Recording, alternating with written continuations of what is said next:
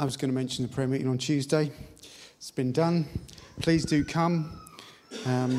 It's a great opportunity to be really intentional about living for Jesus, about sowing into our city and the issues that we're facing. It's always good when we pray alone, but it's also good when we all pray together. So I was going to mention that, but Peter's done it, so thank you, that's great. Before I start, I'd really like to encourage everyone who might have missed it to listen to Pete's preach from last week. He talked about thankfulness, and I thought it was profound. It was simple, but often the deep things are very simple, aren't they? It's worth a listen. It's available as a podcast, so it's easy to get hold of. One of the reasons I thought it was profound is because thankfulness has played such a big part in my life in getting through some of the most difficult and painful experiences. Thessalonians says this: rejoice always, pray continually, give thanks in all circumstances, for this is God's will for you in Christ Jesus. If anybody ever says to you, I don't know what the will of God for my life is, take them to this verse. They may be thinking, what job? But actually take them to this verse. This is a great place to start. Giving thanks in all circumstances. That doesn't mean that we give thanks for all circumstances. I've got some circumstances I'm not thankful for, but I'm thankful in them. Because it involves choosing to thank God for who he is, for what he's done, for what he will do. It involves looking to him, pressing into him, rather than being overwhelmed by the storm. Being thankful is a weapon that when we wield it, it can protect us from bitterness, can draw us closer to our Father in the toughest of times, and bring the conviction that he will carry us through. Thankfulness is like the vitamin C that helps prevent spiritual scurvy.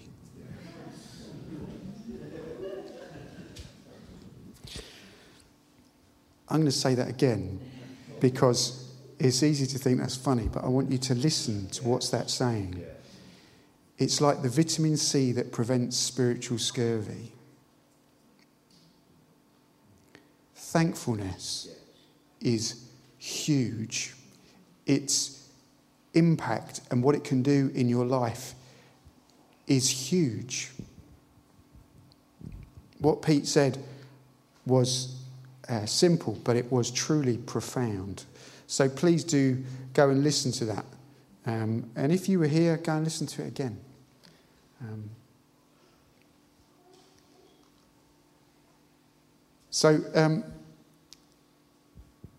This year, when we were praying at the start of the year as a leadership team, we were one of the things we felt was that God was inviting us into more of him, more of his power, more breakthrough.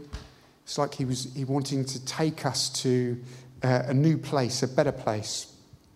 And that phrase from 2 Timothy about not having a spirit of fear, but of love, power, and a sound mind seemed to resonate so much. So we've kind of been coming back to this quite frequently. And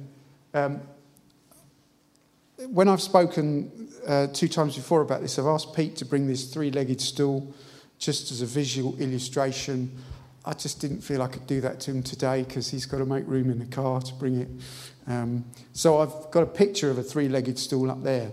And the point of the stool was that those 3 things, love, power, and a sound mind, it's important that each of them are strong and each of them are kind of working together to bring stability so that when we go through difficult times, we stand firm.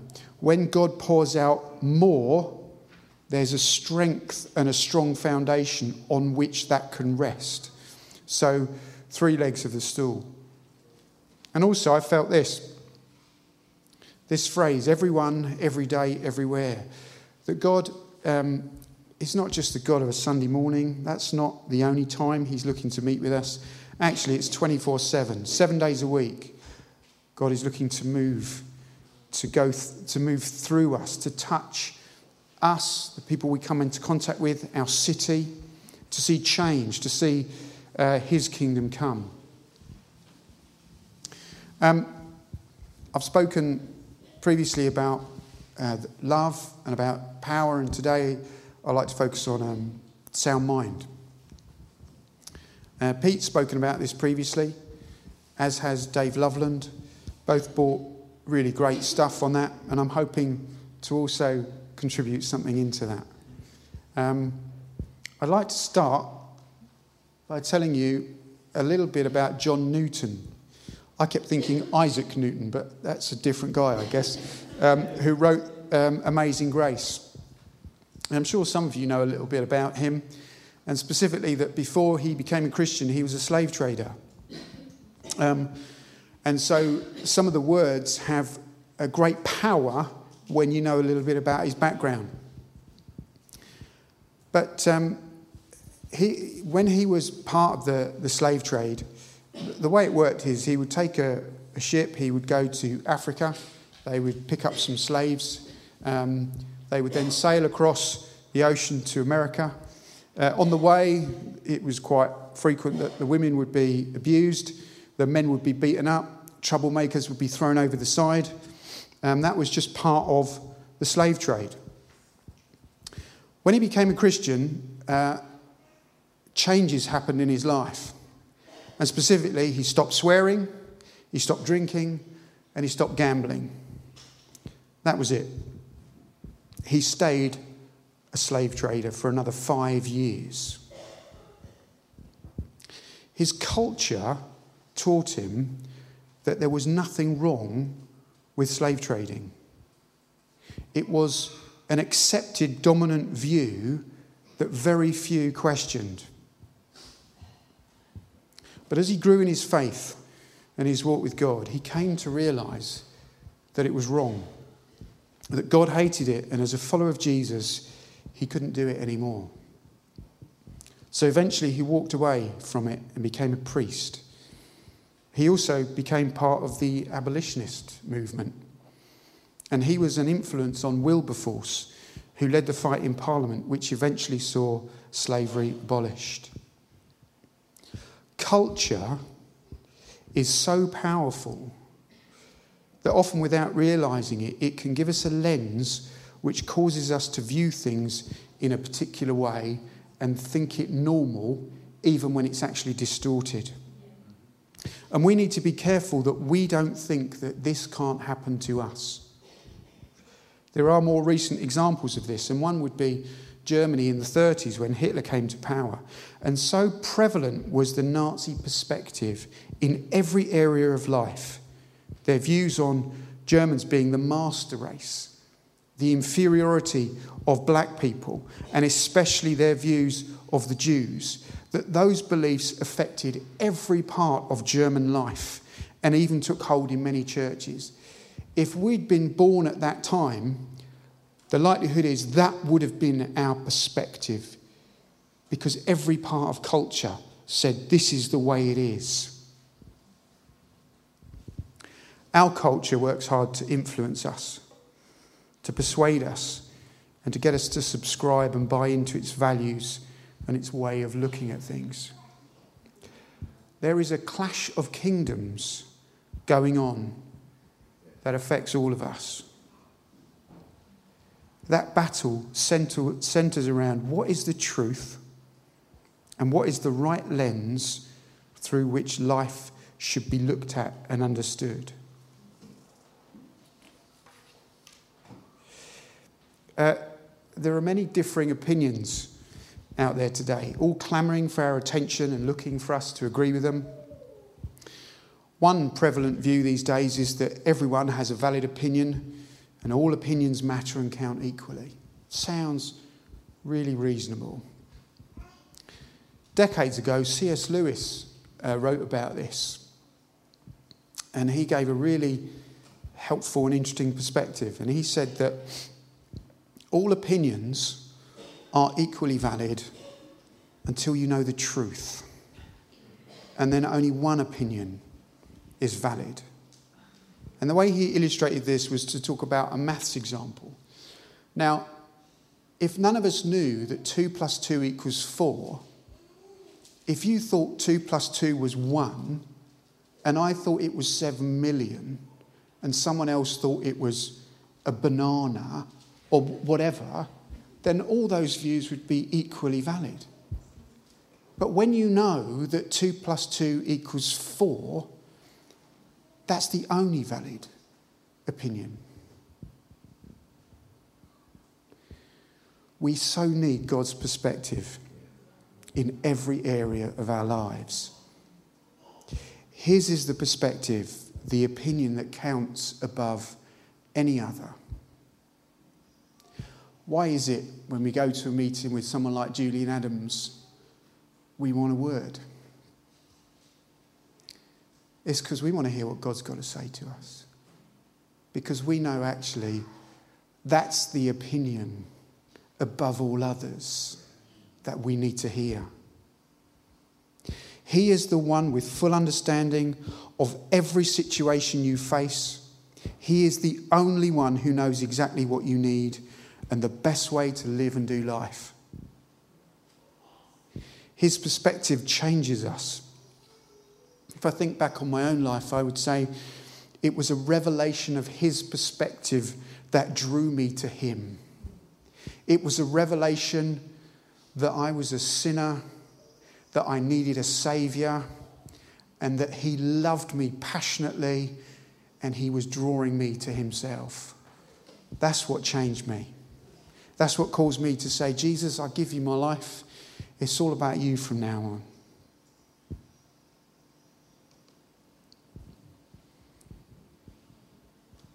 In Romans 12, it says this, therefore I urge you, brothers and sisters, in view of God's mercy, to offer your bodies as a living sacrifice, holy and pleasing to God.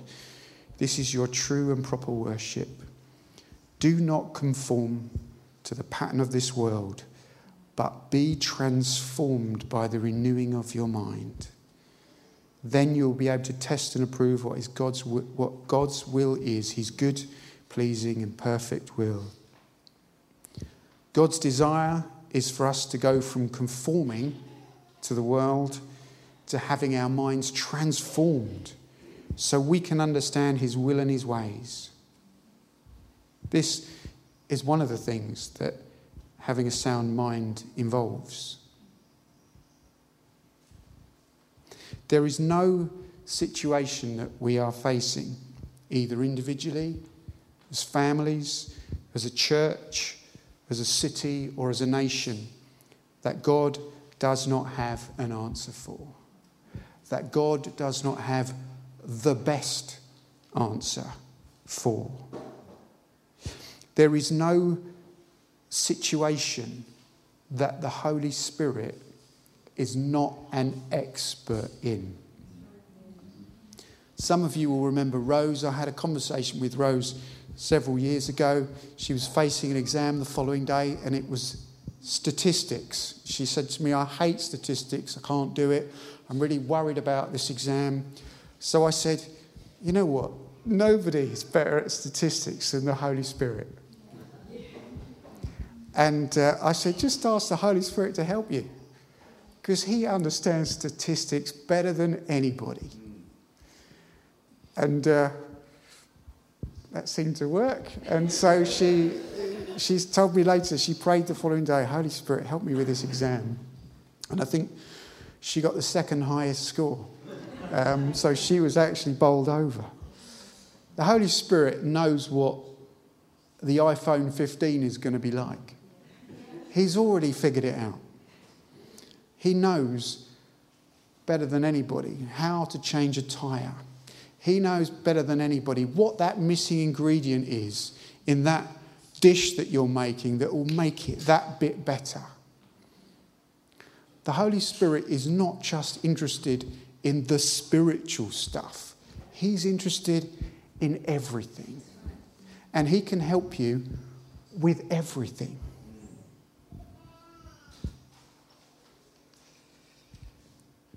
In James it says, if any of you lacks wisdom, you should ask God, who gives generously to all without finding fault, and it will be given to you. It's through seeing things as he does that you will understand your purpose, your identity, who he's made you to be. When you understand and truly grasp who he has made to be, and that your life's purpose is found in him and doing life with him, that he adores you and delights in you, that you won't want to be anyone else. The answer to the epidemic of identity crisis in our society today is found in him. It's found in him. For I know the plans I have for you. Does that sound familiar?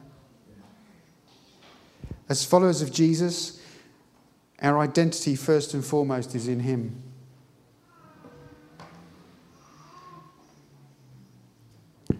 Bill Johnson said this, I can't afford to have thoughts in my head about me that God doesn't have in his.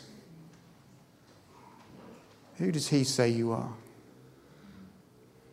What does he say about your worth and your purpose, your value?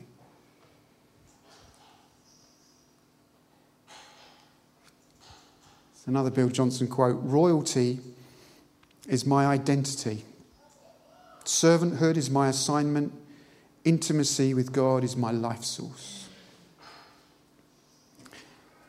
There is a battle for how we think and who we think we are. What you think about yourself will affect every single area of your life. Is it any wonder this is such a battleground?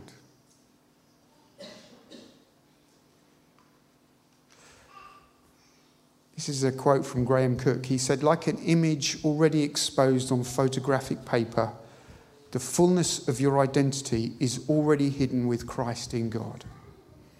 It just needs a process of development for us and others to see it clearly.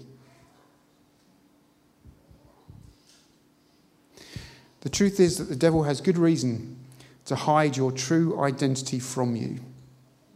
He doesn't want you to learn who you are in God, that you are a child of the King, one who carries his authority and power, one who is called to walk with your Father and co-labour with him in seeing heaven come to earth, seeing hope restored, and children returning to a Father who loves them and has a place for them. Attacking identity is a strategy that has been very effective. There is a clash of kingdoms going on. And one of the ways we see this is in the pressure from our culture on us to conform or water down what we believe and what we claim. A powerless gospel where God is reduced to a warm and cuddly old grandpa figure who'll go along with anything because we're all basically just good people on a journey is preferable to our culture than a Father who loves you with a passion, who calls you to lay down your life, take up your cross, submit to his lordship, and follow him because his way is far better than anything the world has to offer, even if it looks like foolishness.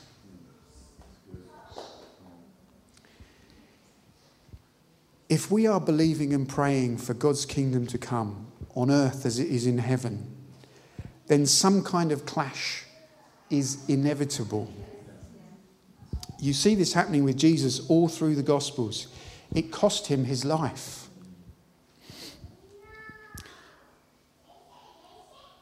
It may not be popular to say this in our culture today, but sin is serious. Its seriousness has not diminished, nor has its consequences or our need for a saviour. The people around us are not just on a different journey to their own wonderful destination. Without Jesus, they are lost. the gospel is still good news today. It is still the power of God that brings salvation to everyone who believes. It is just as relevant today as it was when Paul preached it.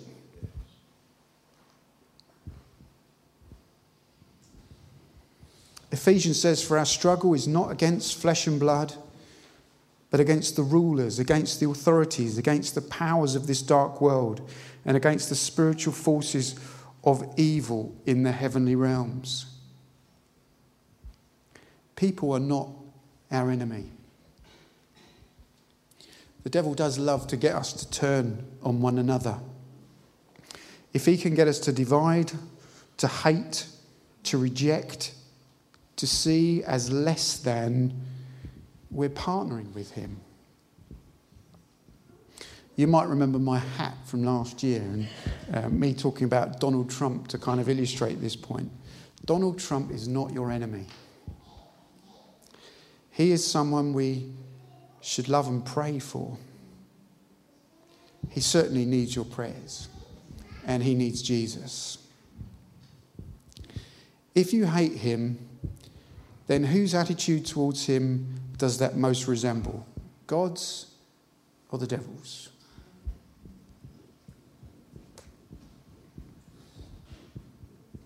Might not be Donald Trump for you, it might be someone else.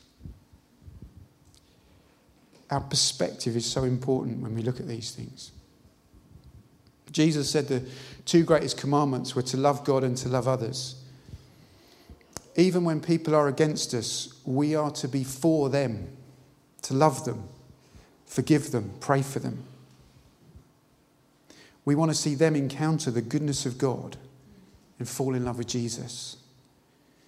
Even the most ardent Satanist or atheist or thief or murderer, they're all precious in his sight.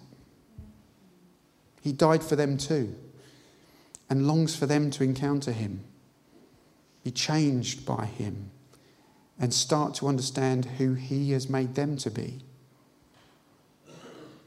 Our enemy is the one who blinds them, who binds them, puts them in chains and deceives them. They're meant to be our brothers and sisters. Like us, deep down, their hearts will find their true echo and purpose in Jesus. One of the people I really like listening to is a guy called Chris Gore. Some of you may have heard of him. He's from New Zealand.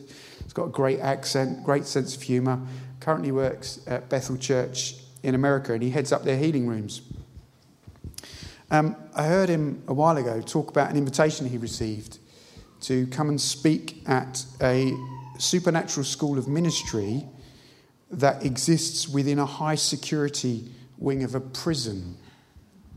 The vast majority of the men in this wing have convictions for murder and often for multiple murder. So he accepted this invitation, and when he went, he had to sign a form saying if it all kicks off and there's a hostage situation, it's on his head, nobody's going to come and get him. So he had to sign this kind of disclaimer saying that's fine. And he went in and he met with this group of men, and he said it was one of the most powerful times he has ever experienced. The presence of God was thick in this place. So many of these inmates had had a radical encounter with Jesus. They'd gone from hating themselves, hating those around them, to loving Jesus and reaching out to those around. They were seeing healing and deliverance. They were moving powerfully in the things of the Spirit. He said it was one of the most loving environments he's ever been in. Because the gospel changes lives. Having a sound mind means that we see things differently. But it also means we approach things differently. Our priorities are different. What if our interaction with others, especially when there's a disagreement or conflict, was not actually focused on winning the argument, but on loving the other person really well? What if even being heard and understood wasn't even necessary?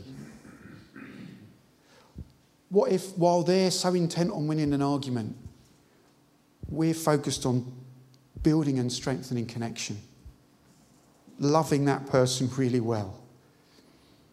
And by how we live and love, we give them a taste of a Father who loves them. I worked with a guy several years ago who was a Richard Dawkins fan. If anything, he thought Richard Dawkins wasn't militant enough as an atheist. This was a guy who thought if you had any faith, you were clearly demented, had some kind of mental illness, and probably should be sterilised so you couldn't have any children. We got talking, and I realised very quickly that he got very passionate whenever you talked about God. When his friends would have their children baptised or they'd be married in a church, they would always apologise to him because they knew he would get really angry. He would sometimes bring himself to enter a church for someone's marriage, but it would take him days to get over his anger because he's so angry at anything to do with God. Anyway, we started a dialogue. And I would tell him about people I knew who'd been healed. They were clearly making it up, you know. That cancer that went, it's probably still there, you know. And it was clear that kind of stuff wasn't really getting anywhere. That head conversation wasn't gaining any traction. So the conversation kind of changed. And he said to me you do my head in. So I said, why is that? He said, every Christian I've ever had a conversation with about faith has got angry and offended by me, but you don't. And that's because I decided that God doesn't need me to be offended on his behalf. If someone wants to have a go at God or believers, it's not my job to carry that weight. And I really enjoyed the bluntness of his views. You knew where you stood with him on these issues. And so I would still talk about Jesus, but my focus changed because I knew that his head was closed, if you like. So I just focused on enjoying his company, on loving him, on valuing him. And it did his head in. I'd love to be able to tell you, that man is now preaching the gospel. He's not. He moved on. But for me, that was a real education around... I know that when he left, things he said to me when he left was he had so valued the interaction that we'd had. And he felt so appreciated and valued. And my prayer was that part of that would be seeds that God will water, that God will bring back things, and he will be open to stuff because we built connection. No one is able to draw someone to Jesus better than the Holy Spirit. And I think that underneath, everybody has a heart cry where the answer is only found in Jesus. Even if you don't believe he exists, even if you don't believe in God, you are still designed in such a way that you will only find meaning and connection with Jesus. And so the Holy Spirit needs to draw people And nobody is better at it than he is.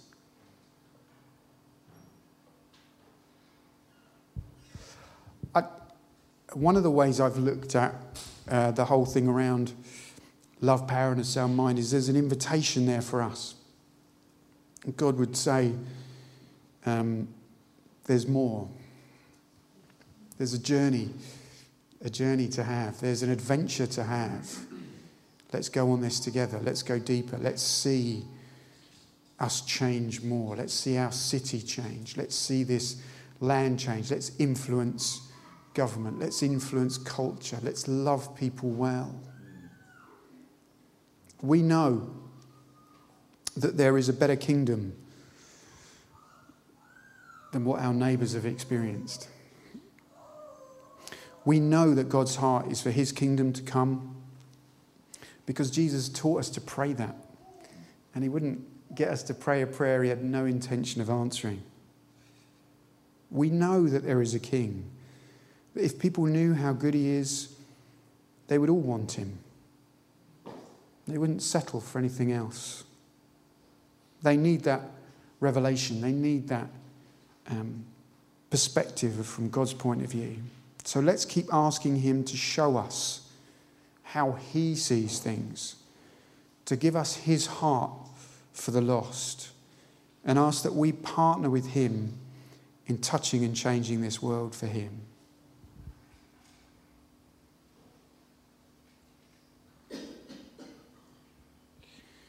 I'd like to just invite everybody to stand.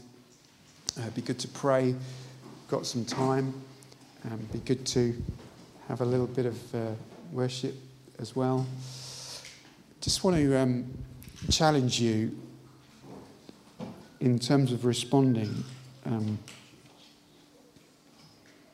Holy Spirit, come and just touch us.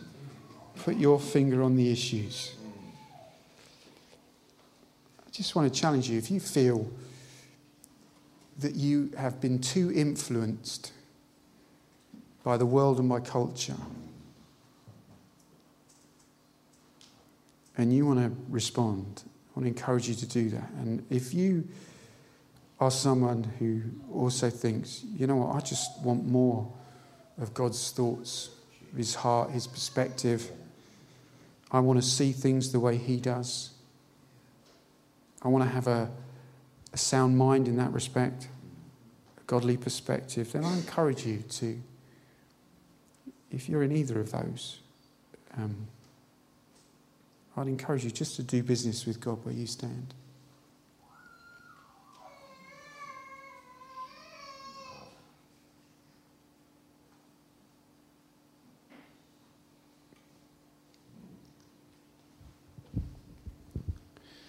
As I was preparing for this, I had a scripture go through kept coming to my mind, and I think it's for somebody, and I don't really understand what the context might be. So I'm just trusting that this is for somebody here, and it's simply from Proverbs. It says this: a gentle answer turns away wrath. I don't know who that's for, but if that's for you, a gentle answer turns away wrath.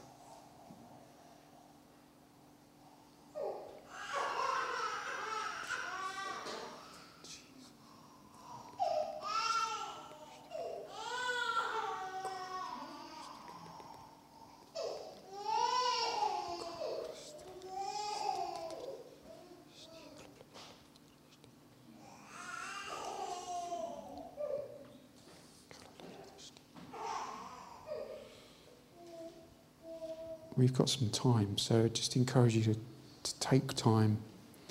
If you would like to have someone pray with you, then please do get someone to pray with you. If you feel you've got a word of encouragement for somebody, then please do go over and share it. It'd be great to have a little bit of worship so we can continue to just encounter the presence of God.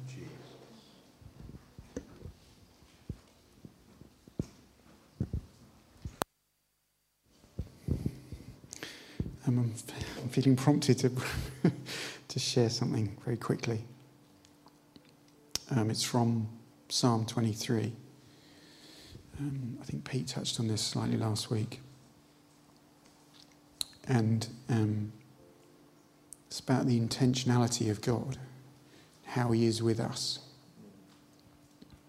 So what I want to do is just say a couple of things from this and encourage you to take them on board and start kind of declaring these yourself. So it's, the Lord is my shepherd, I lack nothing. He makes me lie down in green pastures. He leads me beside quiet waters. He refreshes my soul. He guides me along the right paths for his name's sake. Even though I walk through the darkest valley, I will fear no evil, for you are with me. Your rod and your staff, they comfort me. You prepare a table before me in the presence of my enemies. You anoint my head with oil, my cup overflows. Surely your goodness and love will follow me all the days of my life, and I will dwell in the house of the Lord forever. I don't know if you can pick up the intentionality of God in that. He leads me. He guides me. He leads me. He guides me. That's active. I lack nothing. He refreshes my soul. Your rod and your staff, they comfort me, even in the darkest place. Your rod and your staff, they comfort me. They comfort me. You anoint my head with oil, my cup overflows. Whatever situation you find yourself in, he anoints your head with oil. Your cup overflows. It's the intentionality of God towards you. He leads you. He guides you. You lack nothing. He comforts you. He anoints you. He causes your cup to overflow.